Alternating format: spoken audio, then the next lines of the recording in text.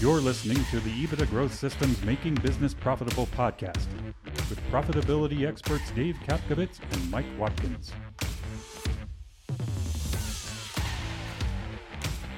Coming at you from 5,675 feet in lovely Golden, Colorado. My name is Dave Kapkovitz, and I'm here with Michael Watkins, living our mission statement to impact lives through improving business performance. We accomplish this by coaching, speaking, and educating so you can live your best life.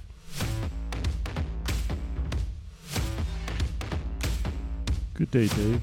Good day, Mike. What's up, buddy? Same old, man. What's that mean?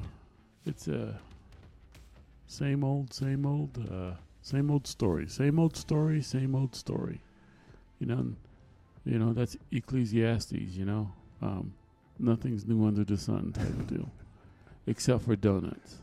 Oh, you hit me where it hurts. Yeah, man. I think all those people encouraging us to work out with our trainer and encouraging me to eat well.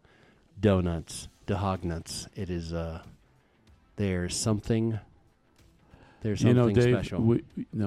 We're something special as it relates to donuts because we will eat dinner and see a Krispy Kreme donut open at 9 o'clock at night. Yeah. And, boy, the people that work Krispy Kremes at 9 o'clock at night, I got to tell you, but we fight through it to get those donuts. Very similar to Walmart at 2 in the morning. Yeah. It's so rough. We're at the hotel, and it's long day of speaking, and we had a lighter dinner, and we're getting ready to go to bed, and it's like, man, I'm hungry. I should clarify that Dave and I, when we travel, we often share a room, but it keeps us above reproach, man. We're not keeps us out of trouble. Yeah, keeps us from doing anything stupid. It's a good practice. You did hear that right. We were getting ready for bed, but we have separate beds. We do have separate. We do, unless it's cold. No, sir. What the? So. Nope, we operate independently in these rooms, but we don't ever get in any trouble, which is a beautiful thing. So we're sitting here, and it's like, man, I'm hungry, and he's like, I'm thinking donuts, and so we start thumbing through DoorDash. If you can DoorDash Krispy Kreme up to like midnight. Yes, the problem is you better be hungry because they only deliver 2 dozen. So before you jump to conclusions, we looked at it at 2 dozen. And we thought long and hard. We did think long and hard, but we said no. Because the sugar coma may not wear off by the time we had to be up in the morning. So Hernan and Paul and all you guys that give me a hard time for making sure I'm staying on the straight and narrow and getting more and more healthy, thank you for the pressure. It did keep me from buying 2 dozen Krispy Kreme donuts on the evening last week, so thank you for the pressure. But it would have been fun. Waking up with. I definitely would have taken a picture of that glaze all in your eyebrows. And yeah. I mean, I do get excited about donuts. I don't know about glazing the eyebrows, but how big of donuts are we going to get? So we're going to get right into it, man. This is half this podcast is a little heavy. You ready? Yeah. What are we talking about today? You said heavy. Are we going to do the prepare yourself? Yeah, we are. We've had a couple of instances that are prompting us to have this. We have this actually episode. In the last 2 years we've had several. Yeah. Because we're affiliated, we work with so many, and we know so many people in the industry. I think the name of this is Preparation Gives You Peace. Yeah. The opening comment is all of us are going to exit our businesses. And those exits will be planned exits or unplanned exits. And surprisingly enough, more than 50% of the exits are unplanned. So unplanned, you mean the 5 Ds, right? The 5 Ds. So the 5 Ds are death, disability, divorce, disagreement, and distress. I'd love for you to explain those. I don't think you need to explain death. We understand death. Death, disability is you're so disabled you can't perform your work. Mm-hmm. And then divorce is pretty straightforward. Disagreement is you got two business owners and they don't see eye to eye, and so they want to part ways, and so one or both of them, either they shut the company down or one buys the other out or whatever. But there's the disagreement precipitates an unplanned exit. And then distress is, I had a small, medium-sized civil company where we did road and bridge construction. And my company was distressed because I had $1 million payroll bill, and I couldn't meet it, so I had to shut the company down. And of course, I ultimately paid for it. But you have a payroll bill. You're gonna pay for it one way or another. Yeah. So it's typically financial distress, but maybe you took on a job. It happened to me. I took on a $700,000 job, and actually it was over $1 million. $700,000 was my material.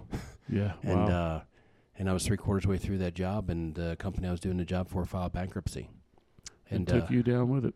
And it was such a hit in the gut that it was $800 and some $1,000 in just cost. Yeah. And it hurt so bad. So distress, I mean, when you're in business off and on for 30, 35 years, you have one of them kick you square in the nuts. Sure, I mean, it just happens. Yeah.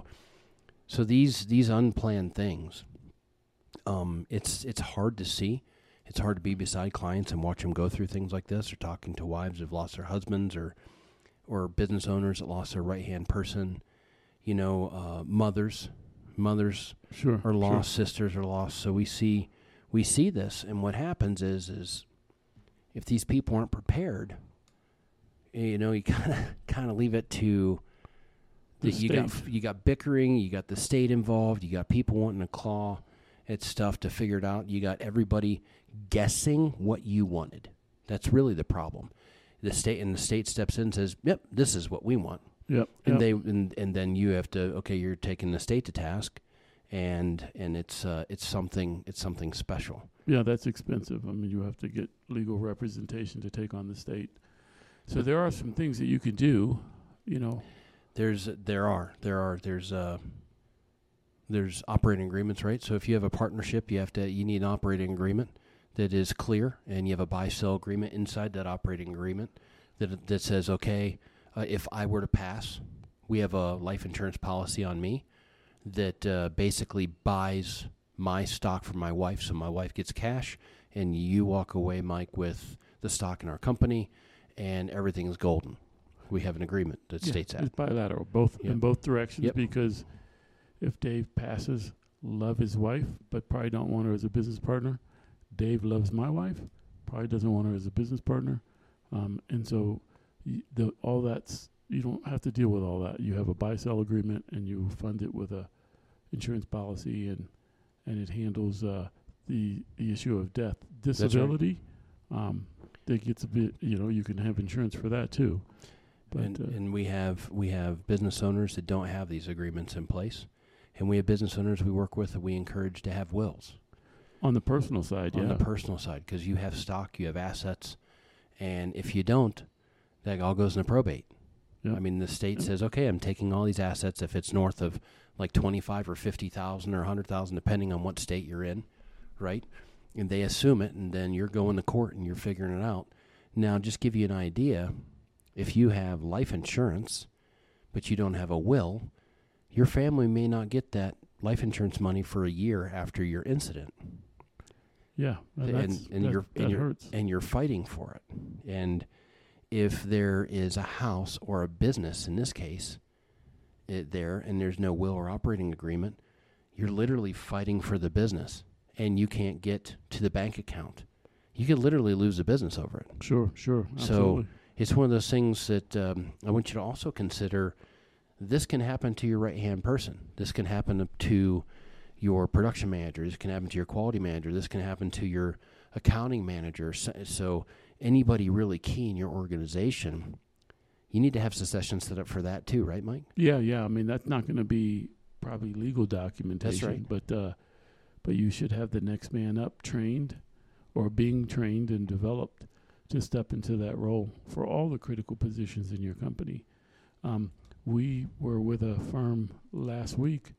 The critical position was really the office manager, because this person was doing quoting and estimating and procurement and financials, and I mean The whole thing. And so you don't typically think of office manager as critical, but you need to determine that for yourself, for your own business, right? And so we bring this up because these times when this happens, it's painful. It's painful for everybody involved. What makes it really painful, it's kind of the knife twisting, is when that happens and you're mourning the loss of a friend or a coworker or a loved one, and now you have to fight in court. Yes. You shouldn't have to do that. Sure. Not when a few $100s or a couple $1,000 you can get this stuff done. I mean, really, it's something that you need to make time for something so you can just go forward and not worry about it anymore. So these things we bring up because we don't want anybody to go through a lot of pain and then have to deal with this at the same time. So it's very wise to get this stuff set up in advance to save yourself trouble in the future. Yeah, so that there is the personal pain associated with loss, either the loss of life or loss of ability or something like that. So, I mean, we can't do anything about that, but you can make unplanned exits feel a little bit more like planned exits by putting things in place. Mm-hmm. Having a succession plan for your key employees, having those operating agreements and having buy-sell agreements in place. Because when you have a planned exit, you're either selling the company mm-hmm. or you're having an orderly transition mm-hmm. in terms of succession. So the unplanned can look more like the planned if you do some planning and put some things in place. And so we hope that you hear us. This is a heavy topic, but it was on our heart because we have some recent instances and we've seen the carnage associated with it. It's hard. It's hard on the families, and we hate to see it happen. But we also see, on the bright side, we see planned exits, where people are looking at selling their business in 3, 5, 7 years, and they have a solid plan, and they have all the other op agreements, wills in place, and all that good stuff. But they know what they're going to do, and they're going to sell the business, and they're building it to sell. And they wind up going to market and getting a great rate because they have all these things in place. That preparedness and having all your ducks in a row. Also, if you have those ducks in a row, you typically have your finances in a row. Sure. If you have your finances in a row, you typically have your operations in a row. If you have your operations in a row, means you have a management plan in a row, right? So you have all these things, and clearly the operations aren't running unless you have sales and marketing in a row. Yep. So when you have all this stuff together, then it's just executing the plan instead of guessing every day. So we see fantastic sales, and we see succession, which we do. We travel around the country and help families write succession plans or help owners write succession plans to leaving it to key employees even. Yep. And we see some really cool stuff out there. And executing those plans, that's the fun side of this, right? Yeah. I mean, ideally, that's we turn these unplanned into planned. Mm-hmm. But you got to always be ready, I guess, is the message. I mean, you have to always be ready. The next day isn't promised to you, but just make the best. Make the best out of it. It's this is one of those things that it's not the most fun thing to talk about as far as on a podcast, but when it comes to business, it's something that it's a box you have to check off and make sure you're prepared. Prepare for you, prepare for your family, prepare for your coworkers, and prepare for all the community members that you really work hard for. Prepare for your customers. And all the end users of all the fantastic things you make with all the talent you have in your building. You're not just doing it for you, you're doing it for everybody, and especially the ones that are closest to you. So take it seriously, check this box off, and make it to where everybody continues to be successful and you leave a legacy. Right on, Dave. Right on, Mike.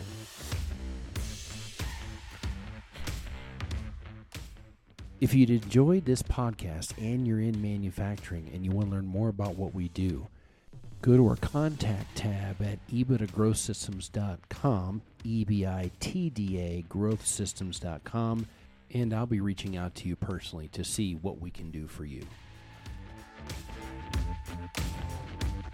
You've been listening to the EBITDA Growth Systems podcast, Making Business Profitable.